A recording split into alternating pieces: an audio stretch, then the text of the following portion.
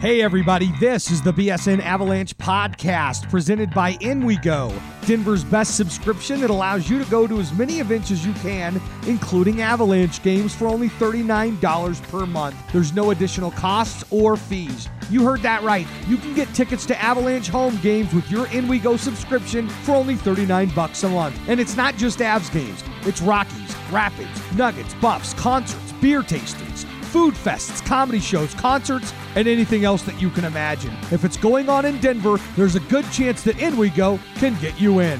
Here's where it gets good. We partnered with In We Go to give BSN listeners a great deal. Go to inwego.com/BSN or download the app for free and use promo code BSN50 when you subscribe to get 50% off your first month. That's right, all events in Denver for under $20 during your first month. Try it and fall in love with it just like we all did at BSN Denver. Go to inwego.com/BSN or download the app for free and use promo code BSN50. Now, enjoy the show.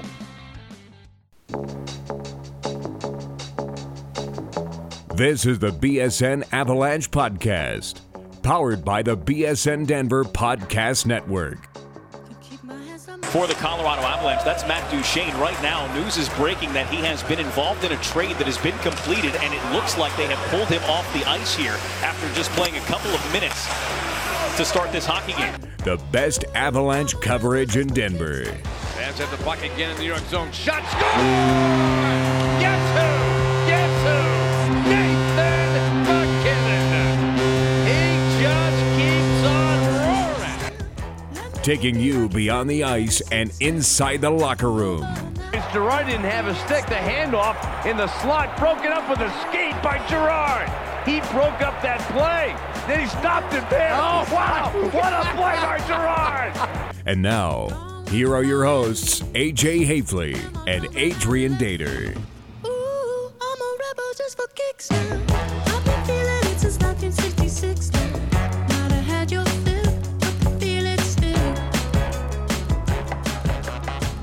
Welcome into the BSN Avalanche Podcast presented by In We Go, the only subscription that gets you into almost any event in Denver. Download the In We Go app today. Use the promo code BSN50 to get half off your first month. I am your host, Jesse Montano. I am sitting alongside my great friend, the great Adrian Dater, one of the hockey staples here in Denver. How you doing on this Monday afternoon, my friend? I'm doing well, Jesse. Good to be with you. Thanks for all listening to another BSN Avalanche podcast on a dark Monday night.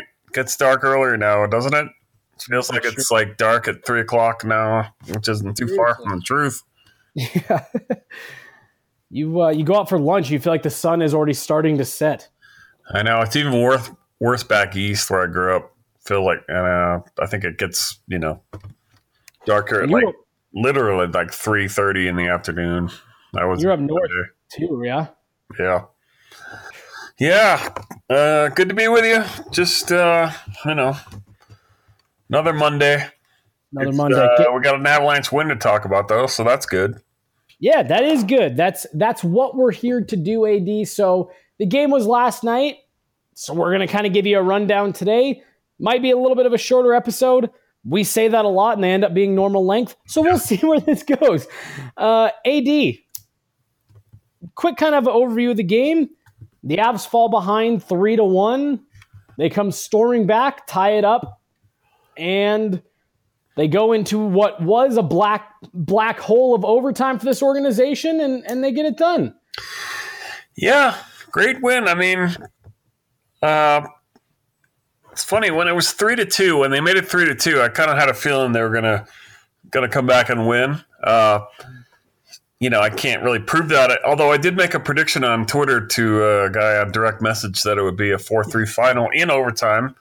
Saw that. Yeah, but it's funny, when they waited 3-2, I had a feeling, they're going to get that tying goal. But still, it was getting down under 10 minutes to go, and you always get a little antsy. But then the top line just did it again, and that shot by Rantanen to win it was, I swear to God, that's probably the best Avalanche slap shot goal that I've seen since Ray Bourque beat Martin Brodeur in I think it was game 6. Game 3 of you're right. of the Avalanche Devils Stanley Cup Final in 2001. The rising slap shot that was the tie-breaking goal in the third period of that Avalanche victory, as it turned out. Yep. Yeah, I think you're thinking of Game 6 where Footer, and then Tanguay and Drury scored goals, I think. But no, Borks. I mean, that was just what a shot. I mean, 1.8 seconds to go. I mean, I thought it was, when they lost. I mean, they won the faceoff in overtime with like 14 seconds to go, but they win it, of course, right between the defensemen out of the blue line into the neutral zone. I thought, of course, the one time the Avalanche won a faceoff is when it won't do any good. But, I mean, once McKinnon got that puck, gosh, things happen fast in the league, don't they? I mean, I think he got the puck with like 10 seconds to go, maybe 9, and yet he was deep in the Duck zone with about 4 seconds to go. He feeds it off, maybe even less than that.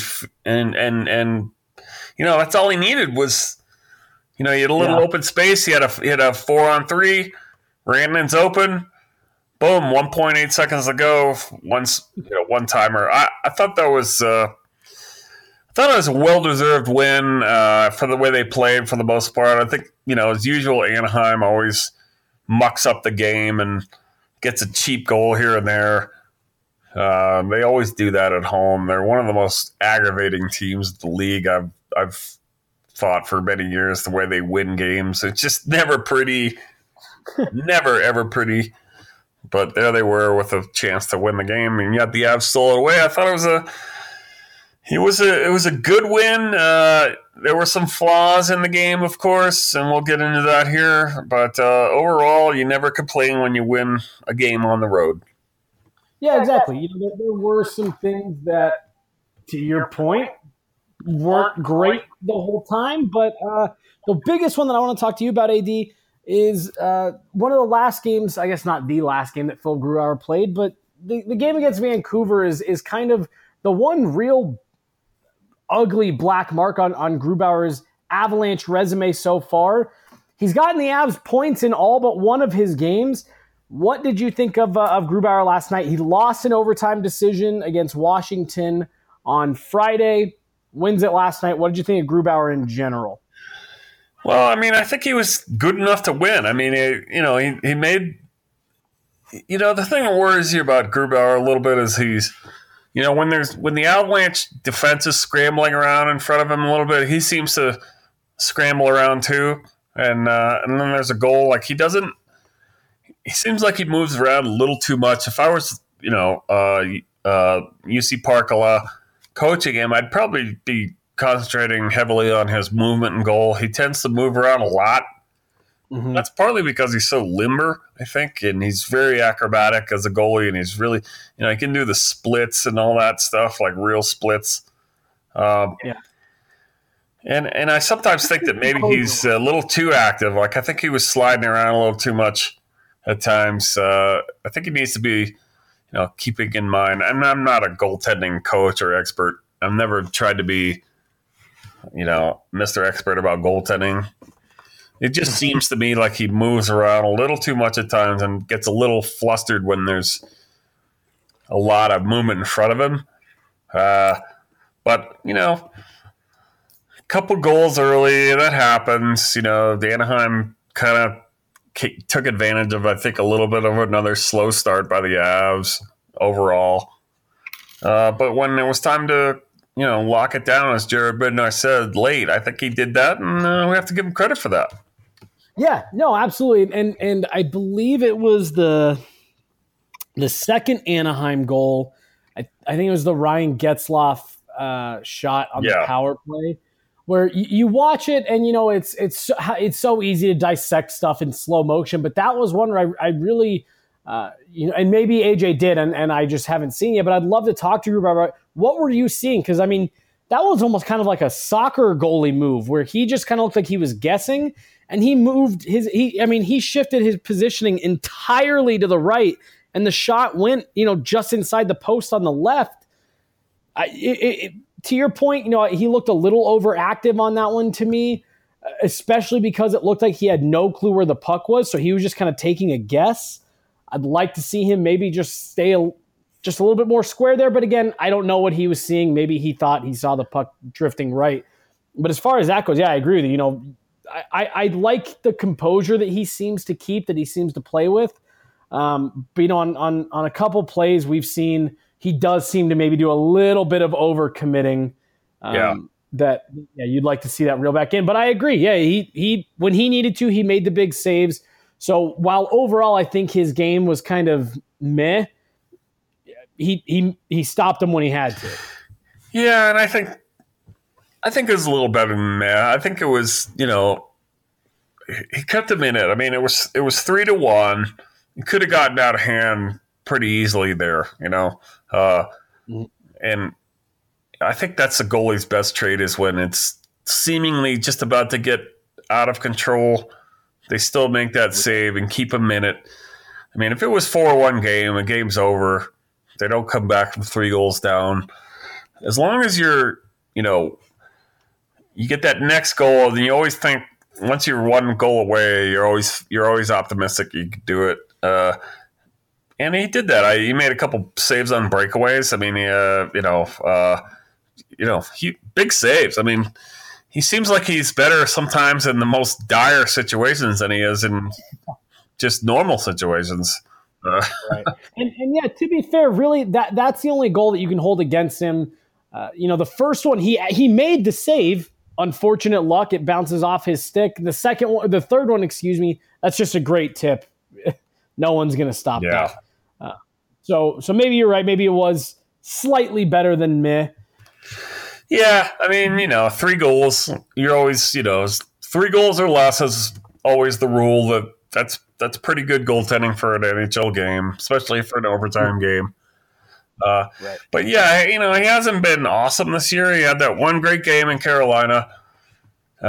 Everybody's still a little nervous about that one game in Vancouver. I think that, it's just so bad that anytime a goalie, has that kind of game, you're always a little nervous, right? But Patrick Waugh gave up 7 goals sometimes, few times. I mean, I remember a game, everybody knows the games in Detroit, right? That he had one for the Montreal Canadiens where he allowed 9 goals. That his final game for the Habs that led to his trade to Colorado. But he gave up goals in bunches too. I mean, I remember a game in Phoenix back when they were actually called the Phoenix Coyotes, the old America West Arena, which was quite a trip to cover a game there. The game was, well, first of all, it had like a 5,000 obstructed view seats up in the upper rafters. Is that the one that was in downtown Phoenix where the Suns played? Basically, people paid $5 to go watch the game on a big screen TV in front of them while in the stands. And then our seats were in the lower bowl seats, which was fair game for all kinds of drunken Coyotes fans to harass us all game long and do Coyote yells and basically harass us the whole game. But, that was part of the fun. But I remember Patrick Waugh gave up 7 goals in a game to the Phoenix Coyotes there. And, so Patrick Waugh did okay after that. Sometimes games like that are just sometimes good for goalies. I mean, they really shock the system. And I think, the thing I don't know about Grubauer is, is he really mentally tough enough to take that game and just feed off it and make himself mad in a way and just drive off of it? Or is he or is that kind of in the back of his mind a little bit and contribute to a little less confidence than he projects? Guys can always talk a good game in the locker room, but when it comes to doing it on the ice, that's where rubber meets the road. I don't think we're there yet with Grubauer to know whether he really has the right quote unquote stuff to do it in the big moments. Last night I think he toned himself nicely for his slow start and the team's slow start. So that's all we can do is go from there. I was surprised he got the start. I didn't know, Varley needed another day of rest. Yeah. So I was surprised, but he gets the win, 3 goals against on the road. Take it and move on. AD, before we go to break, when we come back, I want to talk about this in the positive light because there was someone who got in on the secondary scoring last night. We're now at this point in the season. I completely have lost track of how far in we are. We're 20 games in. Secondary scoring for the Avalanche. How are you feeling about it? Well, feeling a little better. Down goes Colin Wilson now, though. We don't know how long he's out now. Lower body injury. Who's off to a really good start for him. Yeah, I would temper that a little bit. Really good initial start. Pretty good after that, but not some moments. For what you got out of him last year, I think he's been really good. Nowhere to go but up from last year, though, right? Right. I think I'm encouraged by a couple things. Number one, Kerfoot's been really good. I think Jost has been better. I'm not as worried about Jost as I was. I'm actually a little more optimistic about Jost. I'm buying stock in Jost right now. AD is kind of like our version. I said you're like our version of Mad Money. So if you're buying stock, people should be getting on that. Yeah, you should take that in a grain of salt, of course, when Dater, advises you to do anything. But I think I think I'm a better predictor of things than people give me credit for. I think Theater Jinx is a little bit of a Broadway show, and people know that by now. But when I really get serious about predicting things, I think I do pretty well. I think you can look it up. So I'm okay. I'm good with Jost. I think he's going to be fine. Vladislav, I really liked what I saw from him last night. I'm more buying stock in Kamenev than I was. I think the kid can play. I think he's going to be a pretty good third line center when all is said and done. Maybe a top 6 guy if he keeps progressing. I'm happy about that. I think he's a big, wide-bodied skater who can do a few things. He's not the softy that I originally thought. I think he's got some drive. Now, I'm not saying he's locked in to be a Dater first teamer or anything, but he's looking better. That gives me optimism. I'm still down on guys like Bork, Nieto. He's hurt right now. Calvert, I don't think has been all that great, really. He's been better than his start, but still. He's taking penalties. He's not getting those breakaways that everybody promised on shorthanded situations. PK's been kind of bad. He's not. Doesn't seem like he's involved in the play as much on the PK as I thought he'd be. Kind of a pest kind of guy. He seems like he's just kind of hanging back like a lot of guys. So I'm a little worried about him. The rest of them, kind of scuffling along. Soderberg, though, I think we never give him enough credit, really, when he's playing well like he is. Soderberg's been really good, and he's he's a more consistent player than we give him credit for.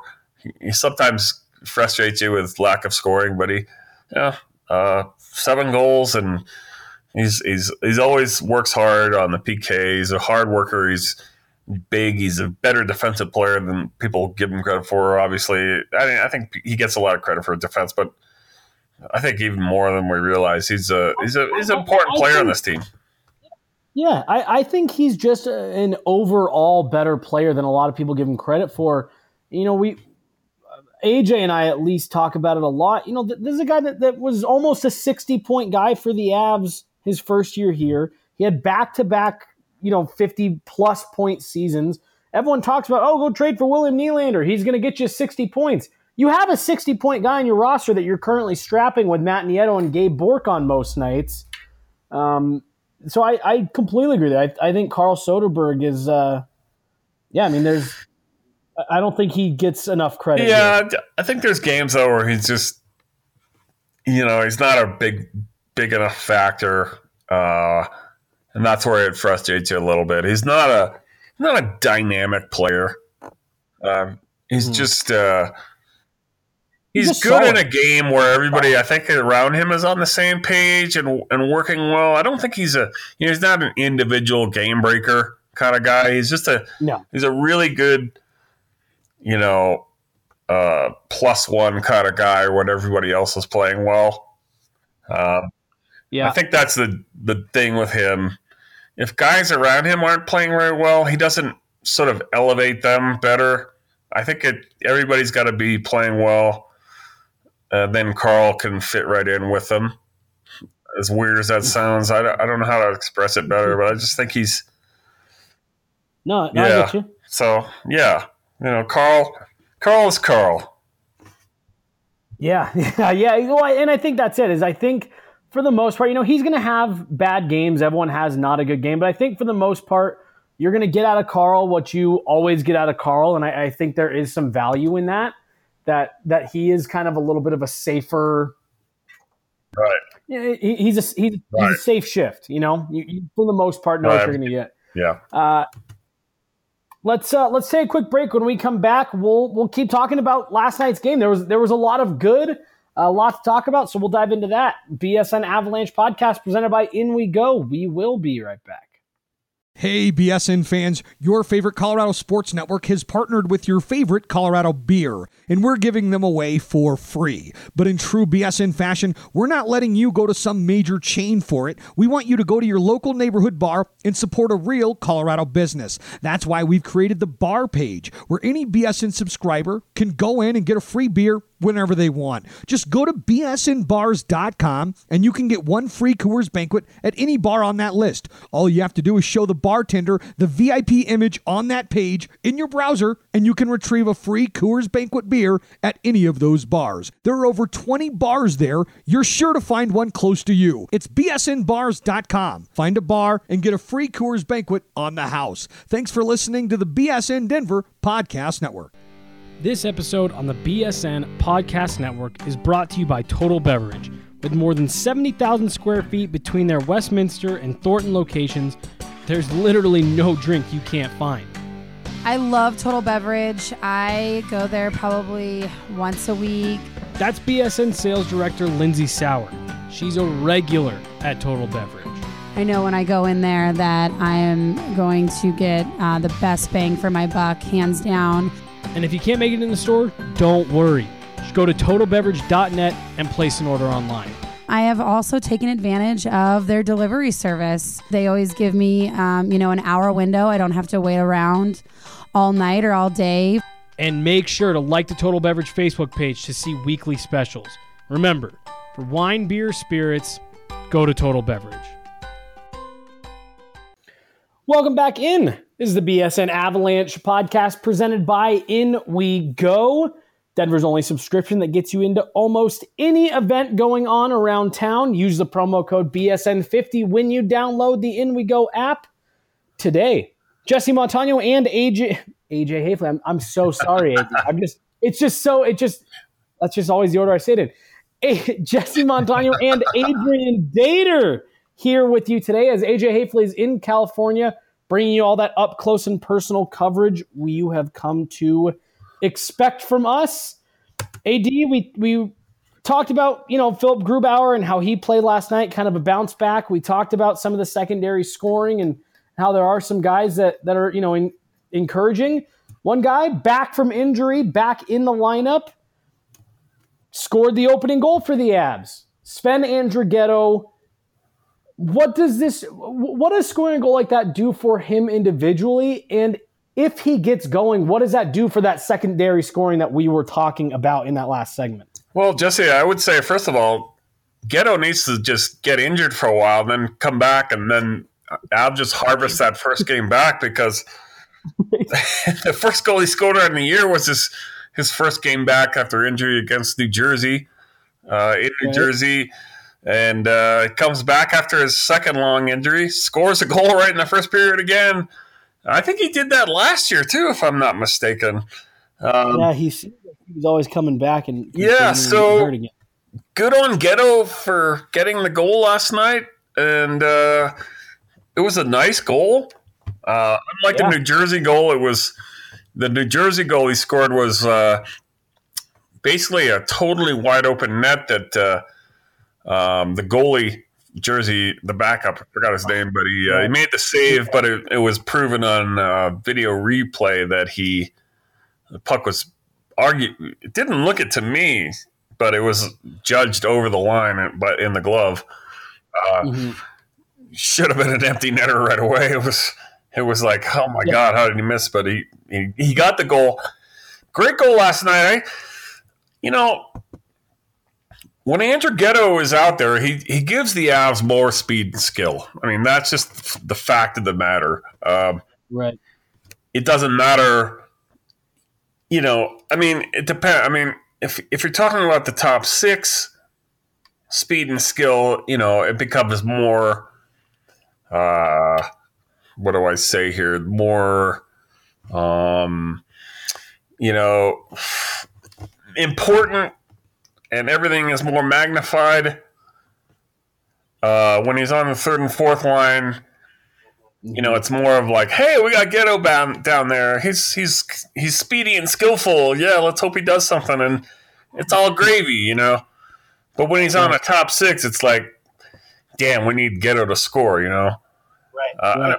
And he still hasn't proven he can do that. That's been the problem with him and ton of other guys in this league is it's very difficult to go from bottom six to top six and be consistent. But for one game, I'm always okay with Ghetto. If he was a good replacement for Colin Wilson last night. The problem with Ghetto is, are you going to get it the next game? Are you going to get it the game after that? That's the issue, and I don't really have any idea how we'll play Wednesday night. If he's in for Wilson again, you hope for good things, but you're never quite sure. Right. The guys that we don't really need to talk about because what's coming. The top line basically after that, so the Avs fall behind 3-1. Ghetto's got the only goal for the Avs, and the top line took over. McKinnon scores, Landeskog scores, Mikko wins it in OT. Do we need to say anything about this? This is just kind of business as usual every night. I mean, I would say go ahead and get your three-headed monster T-shirt at BSN.Locker.com before they run out because we had a run on those last night. I had a feeling once they get involved in the game and they get some production and somebody scores, it seems like they feed off of that and they get better and better and better. When they get frustrated, it goes the other way, doesn't it? The game against Washington was frustrating from their standpoint. They have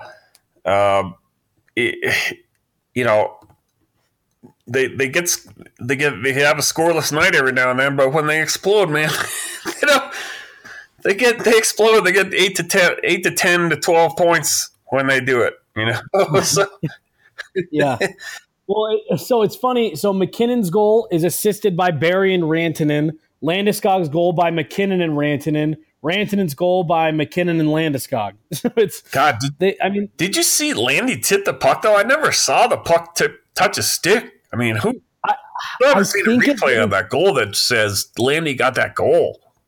I think it hit his foot, and the only reason I say that is because of the way that McKinnon reacted. McKinnon reacted as if it tipped off of Landy, somewhere.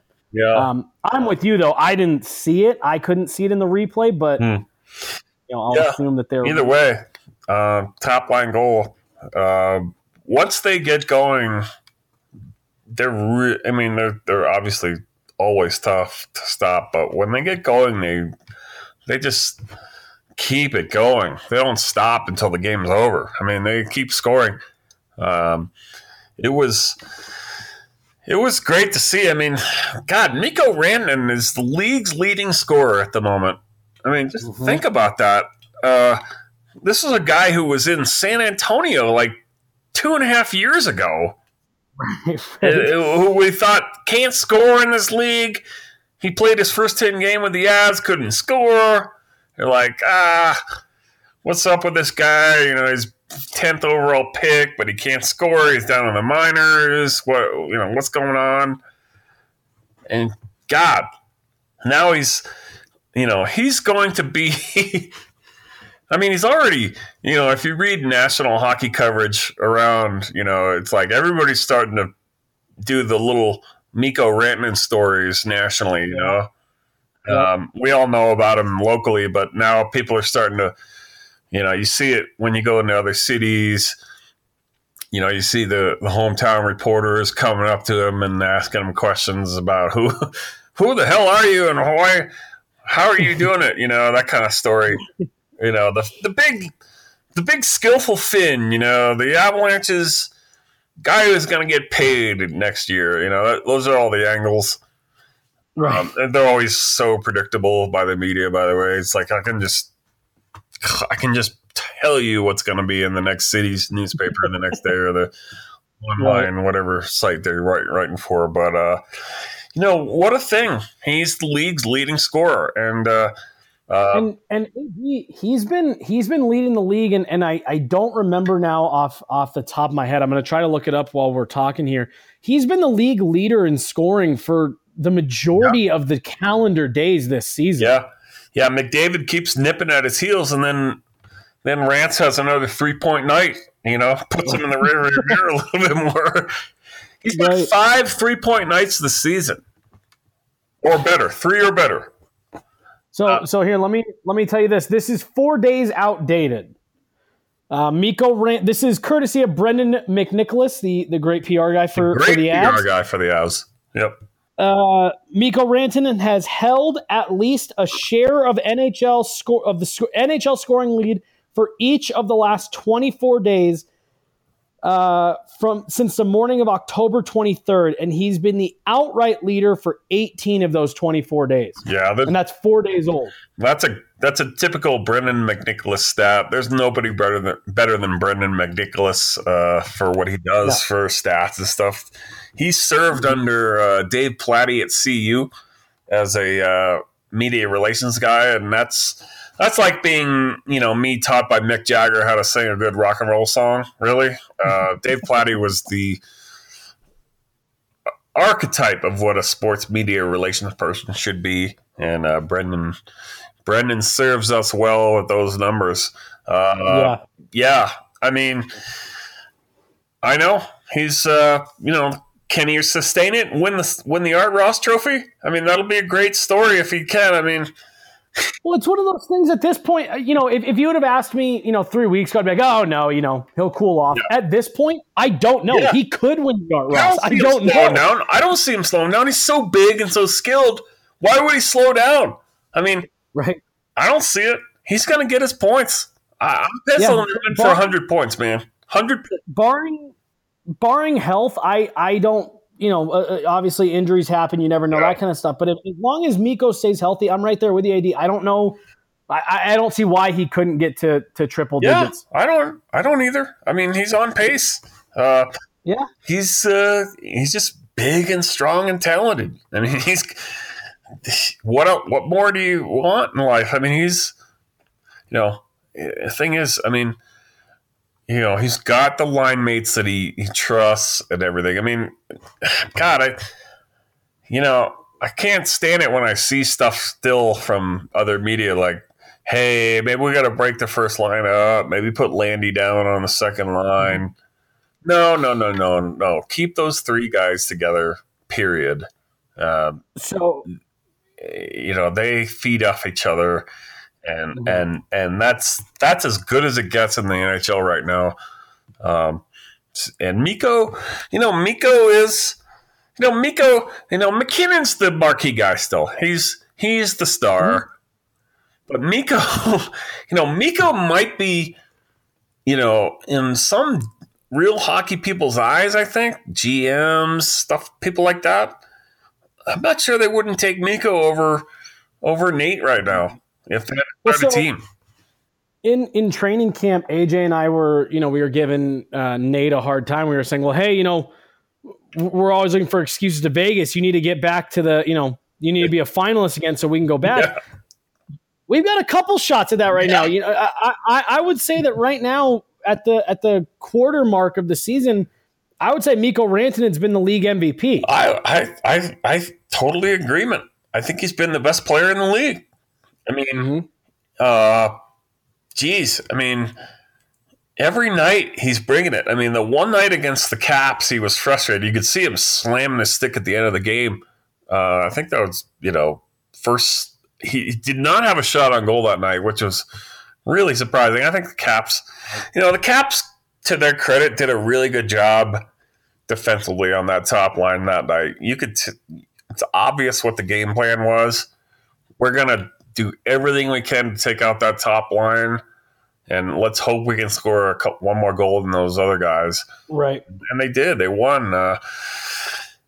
But, Mac, Nate, Mac, Landy, and Mikko, the three-headed monster is too much to stop every night for opponents. I mean, you're going to get scored on. You can stop them for a game, maybe if you're lucky, but they're going to come right back and get 8 points on you.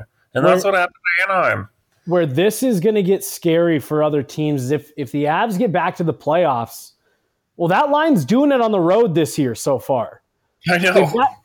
If this team gets back to the playoffs, it's way too early to start making any kind of predictions, but there's no way any team's going to feel good about that because to your point, okay, maybe you shut them down in game 1, but are you going to do that again in game 2 and game 3 and game 4? It's just not going to happen. The line's too good. And I want to we're going to close this out with some Zadorov speculation. Yeah, and a couple of questions from our podcast as we're doing. We're throwing questions too. I want to ask you this really fast before we get to that, and then we're going to kind of put last night's game to bed. Is this, and let me get through the full question, is this the most dominant Avalanche line in franchise history? I'm not saying it's got the best players. I'm not saying it's got the most players that, none of that. But the way that this line plays together and the way that no other team seems to have an answer for them, is this the most dominant you've ever seen 3 players play together, yes or no? Okay, this is going to be a great question. Am I going to answer this after this segment or now? No, right now. I want to know. Okay. As great as they are right now, the answer is no. Okay. The most unstoppable line that I've seen in Avalanche history remains the Joe Sakic, Alex Tanguay, Milan Hajduk line that played throughout the 2001 season, led the league in scoring, all 3 of them, and continued it right through the playoffs to win the Stanley Cup. That remains still a better line than I've ever seen, and that is saying a lot because one hell of a line in 2002-03 was Peter Forsberg, Milan Hajduk, and Alex Tanguay. Forsberg won the Art Ross that year. Milan Hajduk won the Rocket Richard Trophy. Forsberg, Lemieux, Kamensky. Great line that won the Cup in 96. Sakic, Forsberg, Adam Deadmarsh. That was a line in 1999 that won a. Bob Hartley threw those 3 together after a mediocre first half of the season. Bob Hartley throws Forsberg at left wing on a line with Sakic. But what happens? They win 12 in a row. Still the Avalanche record. Came within a Saints whisper of going to the Stanley Cup final that year. I'll tell you what the most fun line I ever saw was in one period of Avalanche hockey. Peter Forsberg, Joe Sakic, Theo Fleury, 1999, third period. Edmonton Oilers home game, Fleury's first game. It's a 4-0 game. Entering the third period, Bob Hartley throws those three together. They combine for 20 shots on net, the three of them, and they lose. They lose 4-3 to the Oilers. But what a period that was! 20 shots on net between the three of them for one period. Avalanche fans, I have the VHS tape of that game. If there's a fan out there who wants to convert that to a DVD, I'm happy to give that tape to you. Just give me the DVD back so I can have it and distribute it to other people to watch. That's a standing offer to any Avalanche fan out there listening right now. Just DM me at adater on Twitter. We could make arrangements for that, because trust me when I tell you, folks, you're not going to see a more fun period of hockey than that period that was that night. AD's got all sorts of games recorded from back in the day, and there's been a couple times we've gone over there, and it's so much fun to watch all that old stuff. But it's so this line is on its way. It's not quite the greatest yet, but at this pace, yeah. I mean, you got to win a cup. I think that's part of it. Yep, you know, I agree. You got to go through the playoff wars and prove it for 4 rounds. Yeah. Sakic, Tanguay, Hayduk. If you watch tapes from those games, they were unbelievable. They were unbelievable controlling the puck. They were whirling dervishes out there. You couldn't hit them. Sakic, Tanguay, Hayduk, all spinning off the hits all the time. Skill. It seemed like everybody. It was like a symphony out there. Unbelievable year. And yeah, hit me up for those tapes too. I have a lot of those games on tape too. I just need a guy out there with a lot of time on his hands who can spend like 2.5 hours transferring a VHS tape to a DVD, because that's how long it takes for each one. So hit me up, folks. There you go. Nikita Zadorov been popping. His name has been coming up kind of out of the blue, AD, in a lot of mostly Canadian news outlets that I've seen. What have you heard? Have you heard anything? No, nothing. I mean,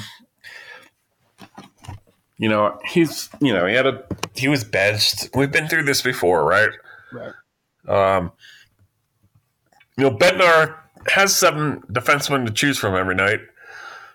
And, Big Z got a seat that night. I don't think it was a, huge of a shock. I mean, I think there was some media out there to try to make it a bigger deal than it was. But it was just, it was a night where he got a night off. He was benched the third period before that. It wasn't really a surprise to me. I don't think he's been great enough to take umbrage at that either. I mean, to be honest with you, I'm a Z fan, but you haven't been good enough to just demand, to make the coach have no choice but to keep you in there. I mean, if you're not going to be as great every night, you're going to have to expect maybe you're going to get the night off. And if you want to say, hey, I'm hurt, my feelings are hurt by that, well, okay, tough. I don't think he has a I don't think he has a right to sort of gripe about it in a way and get away with it. I think that Bednar was right in doing what he did. I think that, I actually said that I think Z didn't, I didn't really agree with that game. I think if I had to bench Z, I probably would have done it for last night's game instead of the Washington game. I think that Big Z was, motivated to play against the Caps and likes to play against the Caps. They have a lot of Russian players. I think they broadcast those Ovechkin games back to Russia. I think he wanted to be part of that. I think it was, I think it hurt him. I mean, they're playing the defending Stanley Cup champs at home, and he was on the bench. I think the night to give Big Z more of a night off would have been last night, actually. But, no, I don't hear of any trade in the offing. They're not. What are they going to get for him? First of all, right now, I mean, are you going to trade him in his lowest market value? Well, and I mean, I guess maybe if people were saying, oh, well, the Maple Leafs like Zadorov, I could maybe buy into it. But yeah, these are just rumors that people are just putting out there saying, hey, maybe. It's. I don't know who said that, but anything that comes out of Toronto, basically, just take it right over your, just throw it right over your shoulder and right in the trash with you. Because I mean, other than Bob McKenzie and Darren Drager, who are the best, the best out of Toronto, the rest of the media there is garbage. I mean, well, I hate to break it to you, it was Drager's the one who said it on Insider Trading. Yeah, well, I have some information about that. I know where you got that information from, and I don't put a lot of stock into it. I'm not saying he can't be traded, but I don't think Big Z is on the block right now. I think if anything's, nothing's going to happen right now. They're not going to make a trade at the 20-game mark to move Nikita Zadorov for, a pick or something. I mean, there's no top six forward that he's going to get for that for him right now. At the trade deadline, who knows? But no, unlikely. He's in the last year of his deal. I just think that Big Z is going to have to work his way out of it. I think the Avs are kind of stuck with him for better or for worse right now. If you want to deal him, fine for a fourth-round pick or third-round pick. Okay, fine if you want, but I wouldn't do that. I think he's still got a lot to offer, and just stop with the rumors. Nobody knows what's really going on. GMs kibitz all the time, but I have not heard of anything serious regarding Zadorov, and I've asked his agent about that too. And if something were serious going on, he would have told me. He did not tell me that. Well, and then the other thing to keep in mind, I saw someone say, these rumors never come out of nowhere. Someone must be hearing something. That's what I was going to say. And while I understand that sentiment, they do. I mean, I've been doing this for about a year and a half now. Yeah. Let me tell you a little secret about the media business. There's a very good large segment of the media contingent. I guess not large is probably not the word, but a segment who just makes stuff up. There is a segment of the media that just make up trade rumors, put it out there, and wait for the clicks to come in. And some get away with it for the longer term than others, and some don't. Some are exposed pretty quick, but there's nothing stopping you or me, Jesse, right now from putting out a tweet saying, I'm hearing that Nikita Zadorov is on the trade block. Mm-hmm. And even if you have no followers at all, if you put that out there, there's going to be someone who sees that and thinks it's true. They retweet it, and then somebody else retweets it, and before you know it, it's like it's viral. Well, and it's one of those things too, where someone hears someone saying, "Yeah, the Avs are pissed at Zadorov because he's he's not playing well. They're going to sit him," and someone flips that to, "Oh, the Avs are looking to shop Zadorov because they don't like him anymore," and so. People, yes, when Darren Drager said that, somebody said something to him, but people say stuff all the time. I mean, how many, if you, me, and AJ reported every trade or trade rumor we heard all around the Matt Duchene stuff, Twitter would have shut down our accounts. Drager could be right. He could be traded, but I guarantee you probably what happened was Drager was talking to some of his coterie of GMs that he probably has a good connection to, right? And there's probably a few of them, but he got one of them probably. And that GM said, yeah, Colorado's throwing his name around, but, they also threw 15 other names around maybe. That's probably what it was. Hey, let's talk on the phone. I'm Joe Sakic. I'm talking with XYZ GM. Hey, is Z on the block? Well, you never know. Make an offer, And then if the offer's not exact, a really good offer for Joe Sakic, he's going to, no, he's not on the block. We denied it all along. Right. His name has probably been mentioned in some trade rumors. I just don't think they're all that serious from what I've gathered. Talk to me at the trade deadline. They may be a lot more serious than they are now. But for right now, I don't think Big Z's going anywhere. And I think Big Z is still, a guy that they need. I mean, he's the X factor on this team that could really make them a really top team. I mean, Big Z just puts it all together.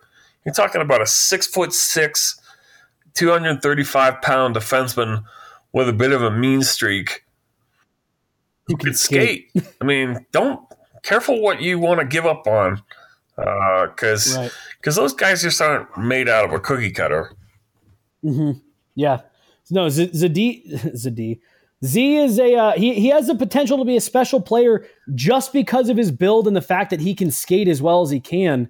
So I'm right there with you, man. It's if you can go get max value for him, I don't know why you're trading him. I don't know who's offering max value for a guy who was just scratched a couple nights ago. Yeah. But if you can, yeah, sure. But I'm with you. I'm in no hurry to move on from Nikita Zadorov. Yeah. Questions finish up? Yeah, do it. I mean, we've been throwing this out there on the podcast. As you know, we want your questions at the comment sections of the podcast post.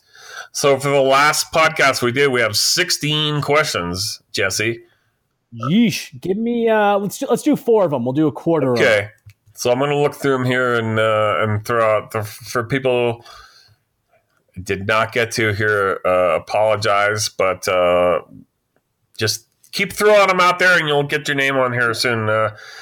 Okay. I like these inside baseball questions sometimes from TierAv42. How do you guys decide who travels to which away games? I've noticed that AD has done most of the traveling this year. As you mentioned, this is AJ's first time on the road this year. Just curious on the process. Also, are there any significant ways in which working an away game differs from working a game at Pepsi Center? I love the behind-the-scenes details. Thanks for all you do. Thank you, TierAv42. I am on record as saying I hope that AJ Haefele does more road games than I do. I've had a lot of travel in my life, and it's lost its glamour for me. So while I will always gladly go to a road game when I need to for the company, and there are many times I still enjoy it, many times I do not enjoy it anymore. And that's why AJ is not only on this trip, but I hope for many, many more trips than I do, which I hope to become kind of a cherry picker old guy who gets to go on the games I like to go on the road instead of the games I have to go on the road. Road travel is fun at first, and then it really wears away at you. In every process you have, you're always on the go. Your attention span is shorter. Your patience is a lot shorter, which I have always had a problem with, both those things, especially patience. I become more aggravated when I'm on the road. I become more angry for some reason when I'm on the road, probably because everybody around me annoys me for some reason. And I just become more bitter-looking guy. And you see me around an airport, I am not a happy-looking dude. I am the guy slugging around with my crappy little portable luggage / computer bag, just dreading sloshing around the airport, eating bad food, getting on an airplane where I'm stuffed in like a sardine in a little tin can with no leg room, and getting off the plane and just hustling around and not sleeping in my own bed, and just, man, it wore away at me, you know? So what AD is saying is basically the way that we choose games is who wants it? Yeah. Like, I know you're going to Florida because AJ hates Florida. I am going to Florida, which I like Florida. I'm fine to do that. I like Florida's. I'm looking forward to. Like, I'm looking forward to that back roads drive from Tampa to Fort Lauderdale. I think it's Route 75. Alligator Alley. No, it's not Alligator Alley. That's the highway. This is the back road. Oh. And that's where you pass all, alligator farms and things like that, which I love. So I'll tell you what, though. I mean, there's some times where travel still like a breath of fresh air revives me and reaffirms my love of life is like, last playoffs. I fly to Cincinnati to save the company money, but the game's in Nashville, right? It's a playoff game. So it's a 5-hour drive. But instead of the highway, I took the back roads. Cincinnati to Nashville via Kentucky. Back roads is unbelievable. It is so beautiful. I never knew Kentucky was so pretty. It was unbelievable.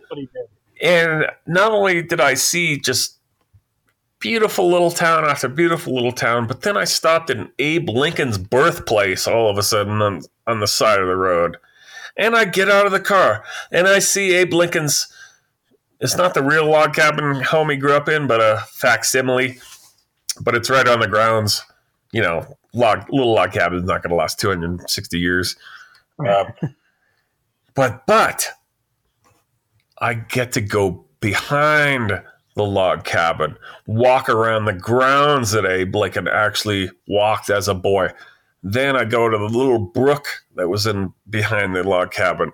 This little running brook, just a little stream, but damn if it didn't look original to me. And then I'm sitting there thinking, okay, I'm sitting on the ground now looking at Abe Lincoln's boyhood brook that he probably sat right in my very spot that I'm sitting now as a 53-year-old, 265 years later. How amazing is that? So those are the things that you cherish when you're doing stuff. Otherwise, I'll tell you what, though. Aside from that awful first Airbnb I had in Florida, basically staying in a meth house, afraid for my life, putting out SOS calls on Twitter, seriously afraid for my life for about a good 10 minutes. Like, I'm going to die in a meth house. Fantastic experiences. The road travel has been enhanced by Airbnb. Instead of going to the same old cookie cutter Marriott that I did for 20 years, now I get to go to some strange house that's strange but yet unique. And there's the key word, unique, something new. I'm in a person's guest house in Buffalo like I did. I'm in a basement apartment in Philadelphia all of a sudden, in the heart of the city. Those are the things that have made travel more fun. So, and Airbnb is not even one of our sponsors. So I know, they should be, man. How AD feels.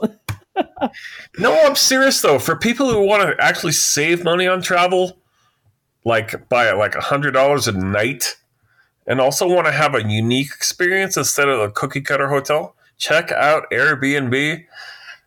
It is the I don't know. official sponsor of BSN Denver Travel.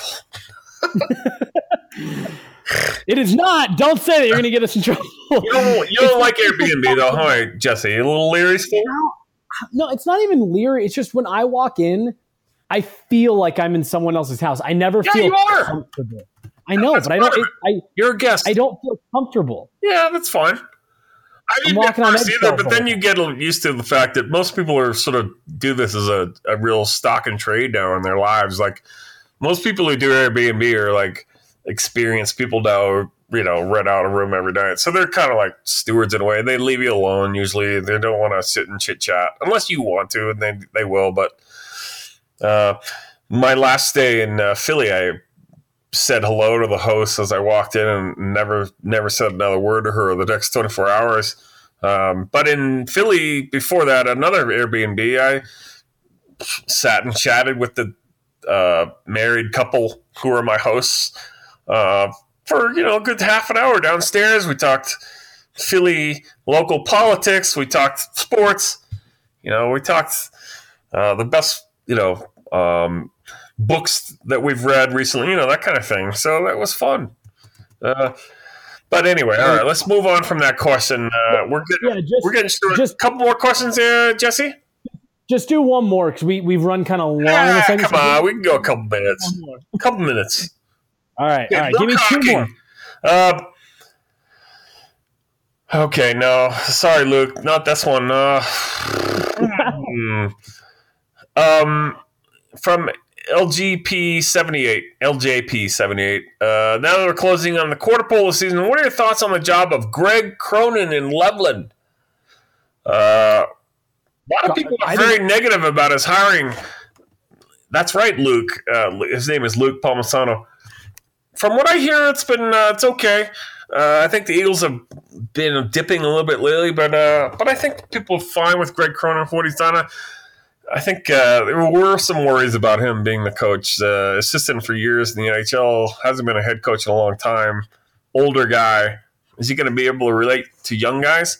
But I've heard pretty good things, especially from AJ Greer, who he says he really got, his game got changed up in Loveland. I'm sure Cronin is part of that. I think he credited another guy even more, though, of the offensive coach there. Might be. Is it Ryan Tobler? Might be. But I haven't heard anything negative about Greg Cronin. So no, they're off to a good start. They're off to a better start than. I do want to address this from Max Prime 867. Elliot Freeman recently talked about the potential for a new playoff format on 31 Thoughts, where the teams seeded 7 and 8 and 9 and 10 would play each other in a best-of-3 series to determine the 2 wildcard teams. Gary Bettman was on that podcast, and he said, no, I'm not on board with that. I agree with that, Jesse, don't you? You can't play 82 games and be better than a team and then lose in one lucky goaltender game in a play-in. It's just not fair.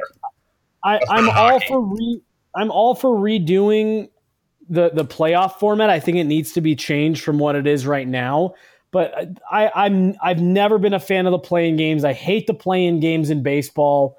I'm with you. Why? So let's say you are one of the teams that would have originally qualified for the wild card spot. Yeah, you're going to pit that team in one game where your goalie goes down with an injury or No, it's not fair.